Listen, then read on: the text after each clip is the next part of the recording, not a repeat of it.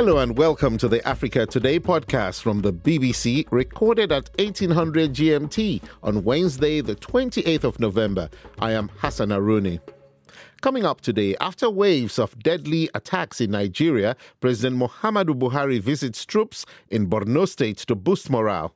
And I want to assure you that no effort will be spared in providing the necessary support you require to complete the task. Fried grasshoppers on the menu, much loved in Kampala, but numbers have declined this year. Plus, the death penalty. Do Gambians want it in their planned new constitution?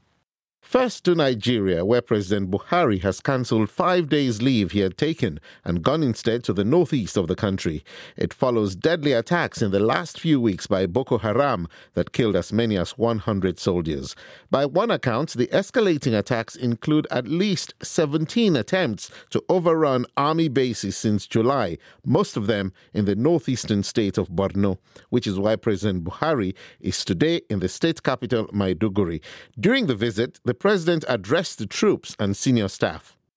I am of course aware that in the recent months and in recent days, there have been some operational losses, and I want to assure you that no effort will be spared in providing the necessary support you require to complete the task.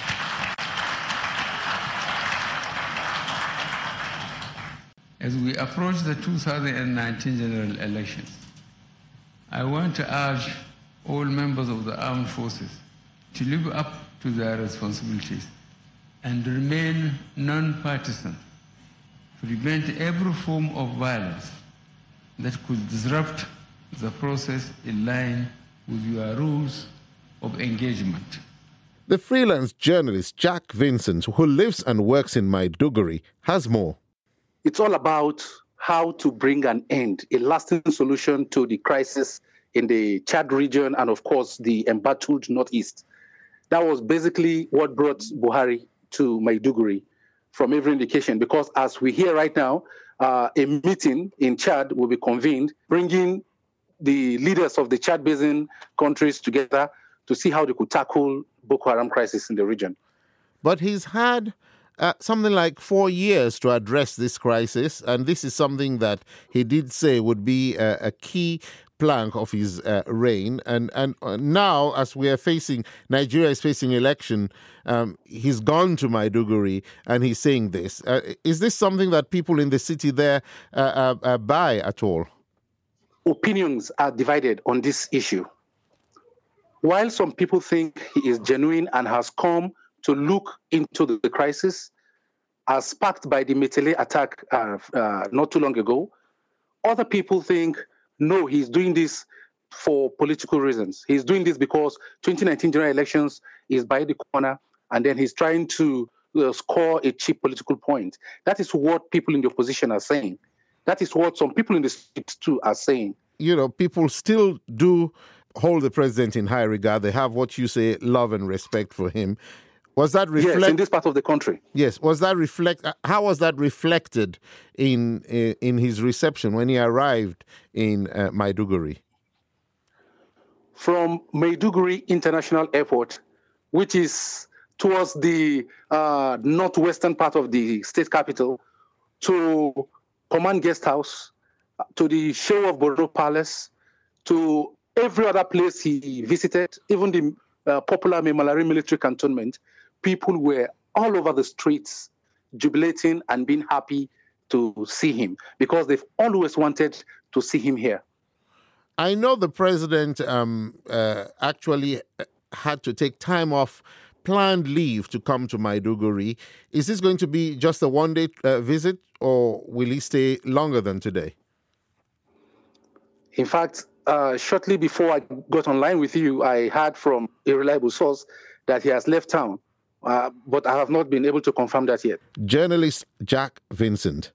We continue our countdown to World AIDS Day this Saturday. Lots of statistics being released concerning HIV/AIDS, including good news from Brazil, for instance, where the AIDS mortality rate has fallen from about 8 deaths for every 100,000 inhabitants in 2012 to some 5 deaths for 100,000 inhabitants in 2017. In Africa, the challenge continues, but there are champions who also continue to lend their muscle to the fight against HIV. Botswana former president, for example, Festus Mogae, during his time in office from 1998 to 2008, he ensured that it was at the top of his country's list of priorities. When he came to our studio, I started by asking him why he reacted differently when other leaders in the region were much slower to react to HIV. Why is a difficult question to answer. AIDS was an ailment associated with sex. And in Africa, generally, we didn't speak too much about sex. We speak about indirectly. And therefore, I think a disease, an ailment, which was associated with sex, inhibited people. But on the other hand, it was a terrible disease which was actually taking the lives of our people. There was no way we were going to deal with it without facing stated admitting that it's happening and it's sexually transmitted, but it is fatal. At that time, when you were head of state in Botswana, the country had one of the highest rates of HIV. Certainly it was. We had the highest prevalence, known prevalence, yes. Were you scared by this? Yes. I said so at the UN. I said that we faced almost extinction, the way things were happening. Did you have particular concern about a very important segment of the population, the young people, the youth? At that time, it was in the aggregate. It was not only the youth, it was everybody. It was later that one worried about certain sections of the... But at that point in time, in Botswana, no, I was worried about everybody because it was affecting everybody, young and old alike. So what was your approach? My approach was to consult with everybody who appeared to know something about it and what could be done. Of course, at that time, most of it was prevention. It was before the arrival of antiretrovirals, but I asked questions and met with everybody, with doctors, with sociologists, and attended meetings internationally on the disease, on the ailment, on various discussions at what could be done. You've been credited with moving away from a purely medical focus. Why did you decide to do that? Yes, because in my engagement with everybody, it became apparent that prevention, especially at that time, prevention was the most important and effective before actually a cure was discovered. And therefore, the thing was, know your status. So therefore, testing was very, very important. Important, precisely. Did you have high-profile personalities in the country, people like yourself even? Yes. Testing? Testing, yes. And letting the results be known? Yes. And you didn't feel embarrassed by that? No. Why would I? Hey, the thing was, our people, friends and relatives, parents, brothers and sisters, were dying. We're burying in every town, we're burying 10, 15 people. That was serious. There was no time for things like that, for being embarrassed. And what about the resources? Because for many, many countries, bringing the national resources, pumping it into this particular disease, which threatened the existence, as you say, of the nation itself, where did you find the resources to pump into this? At that time, budgetarily, we're not doing too badly. Well, you could have put the money elsewhere, on something else. That's true. Like many others did. But what could be more important than the people's lives? I mean, if you are a leader, what we were losing was the very people who you were leading. So you dug deep into the Botswana coffers. Yes. It had to be a priority. There could not be a greater priority than the saving the lives of your citizenry, of your people. Nothing was more important than that. Are you happy looking back on what you did? Yes, I am. What are you most happy about? That we were able to fight genuinely with every resource that we have and we're open about it. From where you are now, are you happy with the work that's been done in Botswana since you left power? Not quite. I think what has happened is that the many deaths have gone. People looking emaciated are not there. As a result, nowadays, even if people are infected, if they fall ill, of course, the treatment is available. What has happened is that complacency, in fact, has set in. And we are behaving as if AIDS is no longer there, that the virus does not exist. That's a big mistake that is happening. There is now new infections are resurgent among young populations. who were not born, and some of them who were babies. Now they are young adults, and they are the ones who are getting infections in large numbers. That was Festus Mogae, HIV/AIDS champion currently and Botswana's former president. Later in the week, we'll be hearing from football legend Quinton Fortune challenging Africa's youth to help wipe out HIV. Now, what's your favorite street snack? Roasted peanuts, plantains perhaps, grilled fish? Well, in Kampala, especially this month, November, it's fried grasshopper. Vendors go around with them in baskets and plastic buckets. But this year, there are concerns that their numbers may be declining. The BBC's Patience Atuahire traveled to an area that's a popular source of grasshoppers to find out why.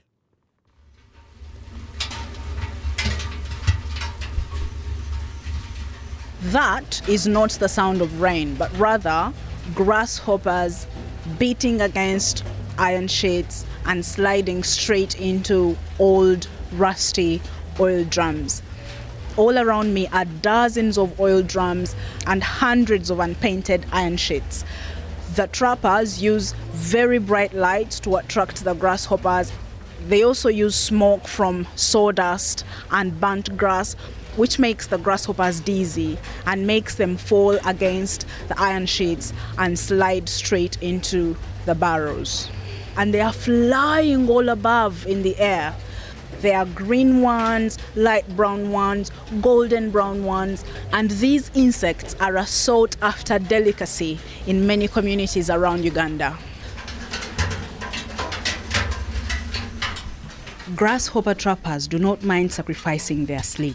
Women and even children stay up all night searching for any stray insects in the bushes around the carefully laid traps. But recent catches are dwindling in size. Kraish Katongole has been in the business for 30 years and has witnessed how the changes in the seasons and deforestation have affected their numbers. There used to be a huge natural forest in this area and several forests on the Lake Victoria Islands. They were all cut down.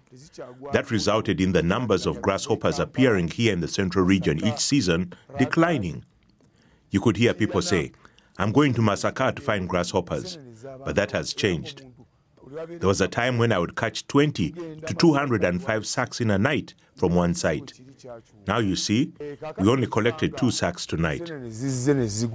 A 2013 UN Food and Agriculture Organization report urged people globally to consider adding edible insects to their diet, citing how they could boost nutrition and food security. Over 2 billion people worldwide already consider some insects as food, the report added. Grasshoppers are said to be rich in protein, calcium and iron, but their breeding habitats around East Africa's Lake Victoria are continually shrinking.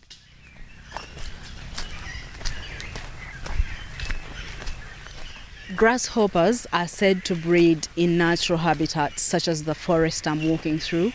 It is a protected area, but it is under threat from human activities such as agriculture and settlement. And right to my left, a few meters from where I'm standing, is a pineapple plantation. Huge trees have been cleared, and what remains of them are dry stumps dotted around the pineapple garden. The seasonal delicacy does not carry a high commercial value in communities in rural Uganda, but the grasshoppers are a booming business in urban areas. What we have before us here is a cage. These are the ones we collected from the wild. Chewed pepper.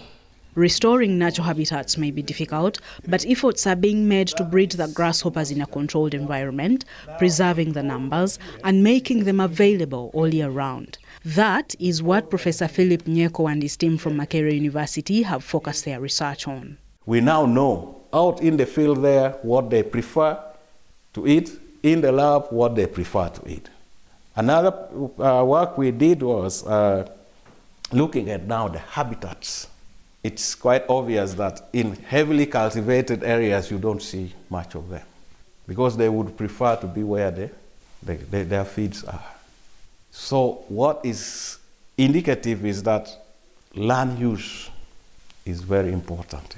You cultivate the habitats, you change the habitat like into settlements, you are distorting their ecology out there.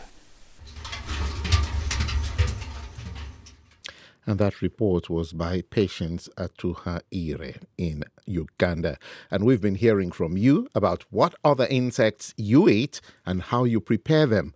Here's a sample sent via WhatsApp, the first from a listener in Uganda.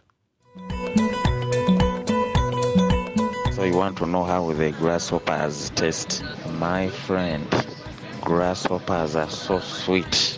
I can only compare them to the skin of a chicken. That is skin of a hen. Yeah? It is very, very delicious. You eat grasshoppers thinking that you are eating the skin of the chicken. Even in the fragrance, the smell, the grasshoppers are so enticing. They are appetizing. Hi, this is Kosi in Botswana. Here we boil mopane worms, add salt, and later dry them under the sun. When they are boiled, you can fry them and add vegetables to make a relish. It's nice to eat them with maize meal.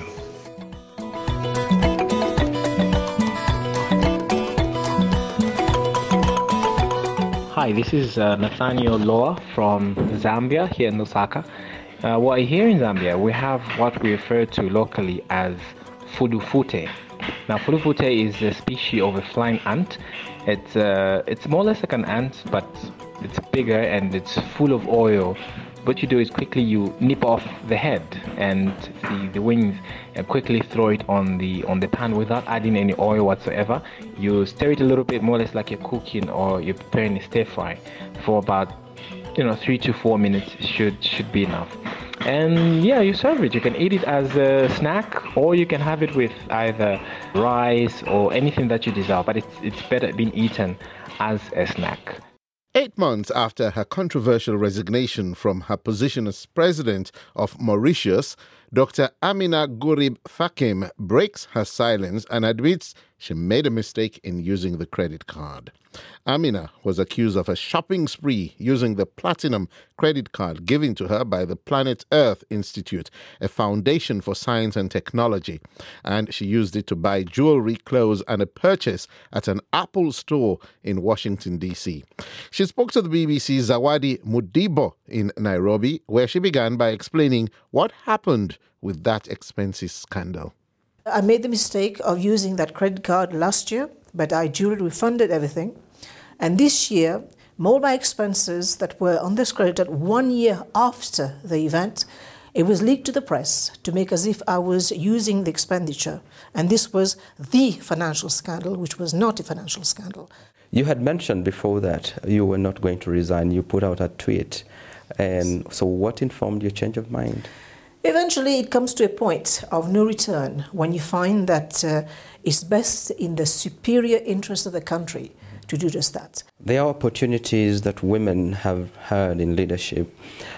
Historically in Africa, in my view, they have not stayed long enough to have impact. So what is the problem? Is it the access to the opportunity or the ability to stay in those positions to be able to effect what they want? Well, I'll take my example. What was my vision of the State House? Was to bring in the notion of entrepreneurship, which is key for the continent. Increasingly, the youth have to become job creators and not job seekers. We need to bring in the science focus. That's what I was doing. We need to bring in the woman focus. So these were the agenda. These were the items on the agenda for me at the State House.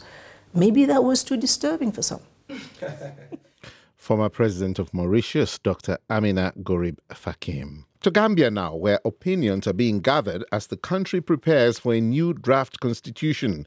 The issues coming up include a contentious one, the death penalty. Should it remain or be abolished? The former president, Yahya Jammeh, saw it as a way of reducing violent crime, but opinions are now divided over its place in the country's new era. And as Omar Wali reports from Banjul, memories of an execution in 2012 are still fresh in the minds of Gambians. I gave 4 years grace period to see what is happening. It is on the increase. Billahi wallahi talai. If the sentences are not carried out, I will drink alcohol and eat pork. That is former President Yahya Jammeh laying out his case for executions in 2012.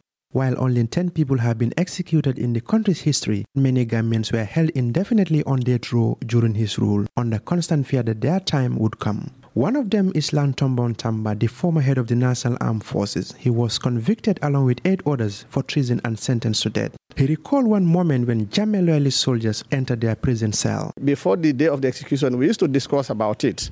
Some will say, yes, it will happen. For people like me, I was saying all along, no, it will not happen. So until that night, when they opened the prison cells of these 4 people from our block, one of them, who was being carried away, was shouting, they're going to kill us, they're going to kill us. Then all of us in that block, we were awake, we could not sleep, we were just watching as they were taking them away. And later we were able to get information from the prison guards that they were being executed that night. Despite international pressure, Jammeh went ahead with the execution when 9 death row inmates were killed in one go. The announcement was followed by condemnation by human rights organizations, and neighboring Senegal protested about the execution of 2 of its citizens. Those close to the president at the time said the execution was not meant to reduce crime, but was an exercise to prolong Jammeh's stay in power. No execution have taken place since, but opinions are divided on whether death penalty should be included in the new constitution. Personally, I think it should be in the new constitution because people are doing a lot of the bad things in this world and they're doing it because they're getting away with it. If you kill a person and you realize that the next minute you will be dead, you will think twice before killing that individual. This idea of trying to be nice to bad people is what is encouraging a lot of evil in this world. I'm totally against the death penalty. I don't think we should have something of that sort in our constitution. People have different opinions. For example, the elders will tell you if you kill somebody, it should be there as a deterrent to kill you as well. But for me, I don't think killing someone because you kill someone is the way out. Retired General Lantombon Tamba, who spent many years on death row, has this message. Having served 5 years on death row and 1 year on life sentence, I had the opportunity to interact with others who were sentenced to death for various offenses.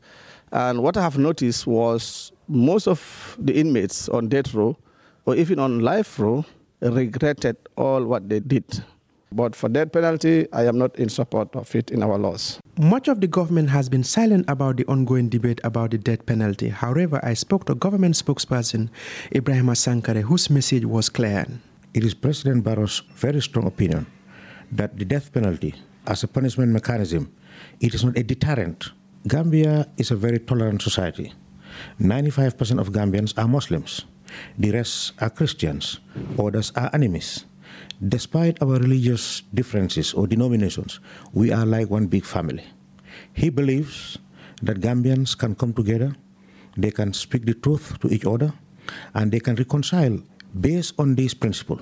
He believes that the death penalty should be abolished in the Gambia. Gambian government spokesman Ibrahima Sankare, ending that report by Omar Wali. And today's African proverb is, a bird will never hatch from a snake's egg, sent by Esaias Tesfaye in London, UK, and Ongele David in Kampala, Uganda. Africa Today will be back tomorrow. Until then, you can catch the latest news on the radio at BBC World Service, online at bbcafrica.com, and on your favorite social media. Just follow at BBC News Africa. We're on Facebook, Instagram, and on Twitter, and we'd love to hear from you. I am Hassan Aruni. Until next time, thank you for your company.